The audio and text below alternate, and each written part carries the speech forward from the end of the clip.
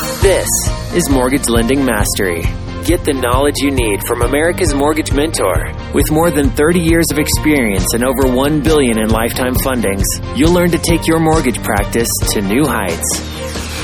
Certified mortgage planner and CEO of KineticSparkConsulting.com. Here is Jennifer Duplessis. Hello and welcome back to Mortgage Lending Mastery. I'm your host, Jen Duplessis. Well, today I wanted to talk about how you can get more people into your database to start managing their mortgage. I'm asked quite frequently about how I manage mortgages, so we'll talk about that first. And then what I talk about when I'm speaking with my financial planners, estate planners, divorce attorneys, insurance agents, and you know what, even realtors. And to go a step further, really anybody we talk to. So one of the questions I ask a lot of people is, who is managing your mortgage? So whether you're at a networking event or with a client referral, or whether you're with a financial planner or any of your referral partners, the first question you can ask them is, who's managing your mortgage? And generally what you're going to find out is that everyone will answer with the name of the servicer that they're sending their mortgage payment to. And that is not who is managing their mortgage. So if you think about this, if you ask someone who is managing their assets, they're more likely to say, well, Bob Smith, not Merrill Lynch. And so it was a goal of mine many years ago to make sure that if someone was asked who was managing their mortgage, that they answered the question Jen Duplessis and not any specific servicing company.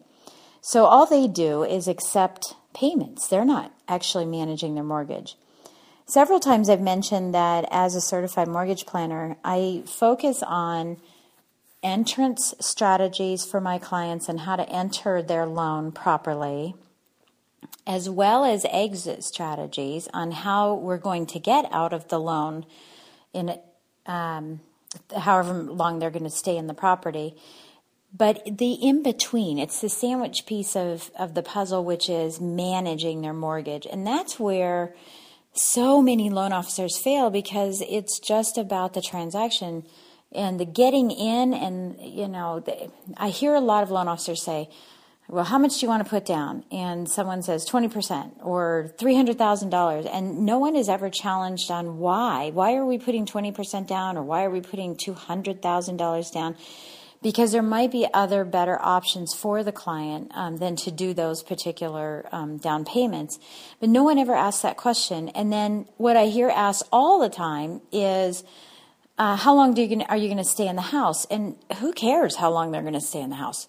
We care about how long they're going to have the mortgage, because the odds are they're going to refinance for some reason or another in the future, even with interest rates being as low as they are.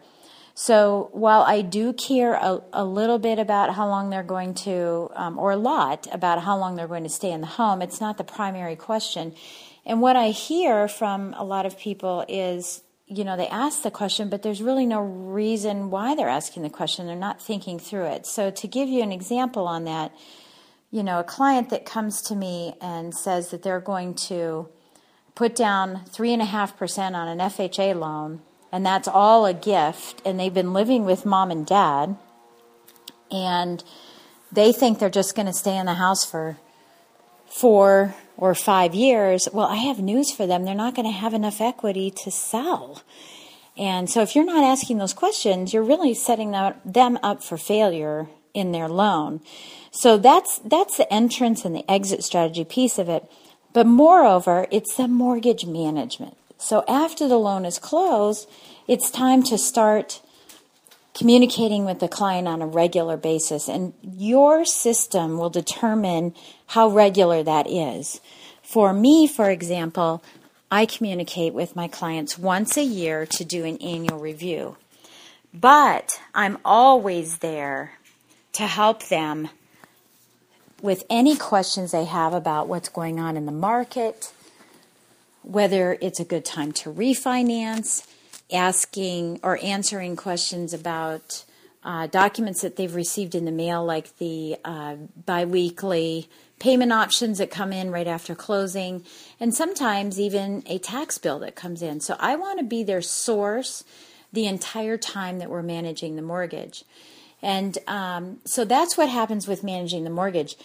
But the question I'm asked so often is, how do you communicate with the financial planners, and what type of business are they sending to you? And what I'm finding, and the reason that I chose to go into that arena with other financial services and the providers like the divorce attorneys and estate planners, is that the business that comes from them is not tied to market trends. So I get business or referrals, whether the interest rates are high or low, whether the market is hot or not. They are not sensitive to rate environment, because if the financial planner is managing their assets properly, most of the time they're not managing their debt, and that's where we come in. So we can help them be better and more well-rounded with their client. With the divorce attorney, unfortunately, people get divorced whether rates are great or not, whether the market's good or not, and unfortunately, people pass away, and therefore either inherit or need to make modifications when they're setting up their trust in their will. So all of those can come into play. So when I'm meeting with one of these partners, the first thing I ask them to help me in my business is to ask each of their clients who's managing their mortgage. And they will typically answer with the servicer, and that's when the door opens for the referral partner to say, well, Jen's on my team.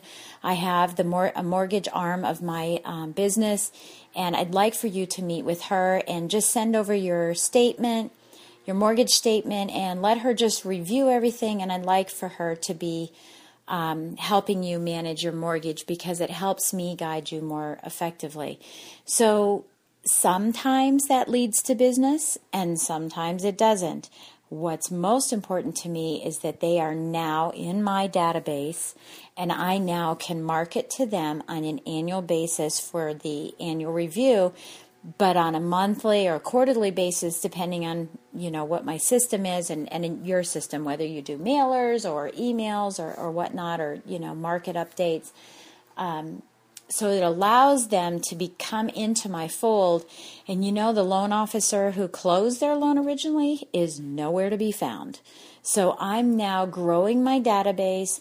So whether I do their loan or something in, their refinance or something in the future is not so important as having them in my database, so that I'm the person that they come to for all of their needs. For a future refinance, maybe a purchase, but they're going to tell their friends about me, and their friends are going to wonder, well, why isn't anybody managing my mortgage?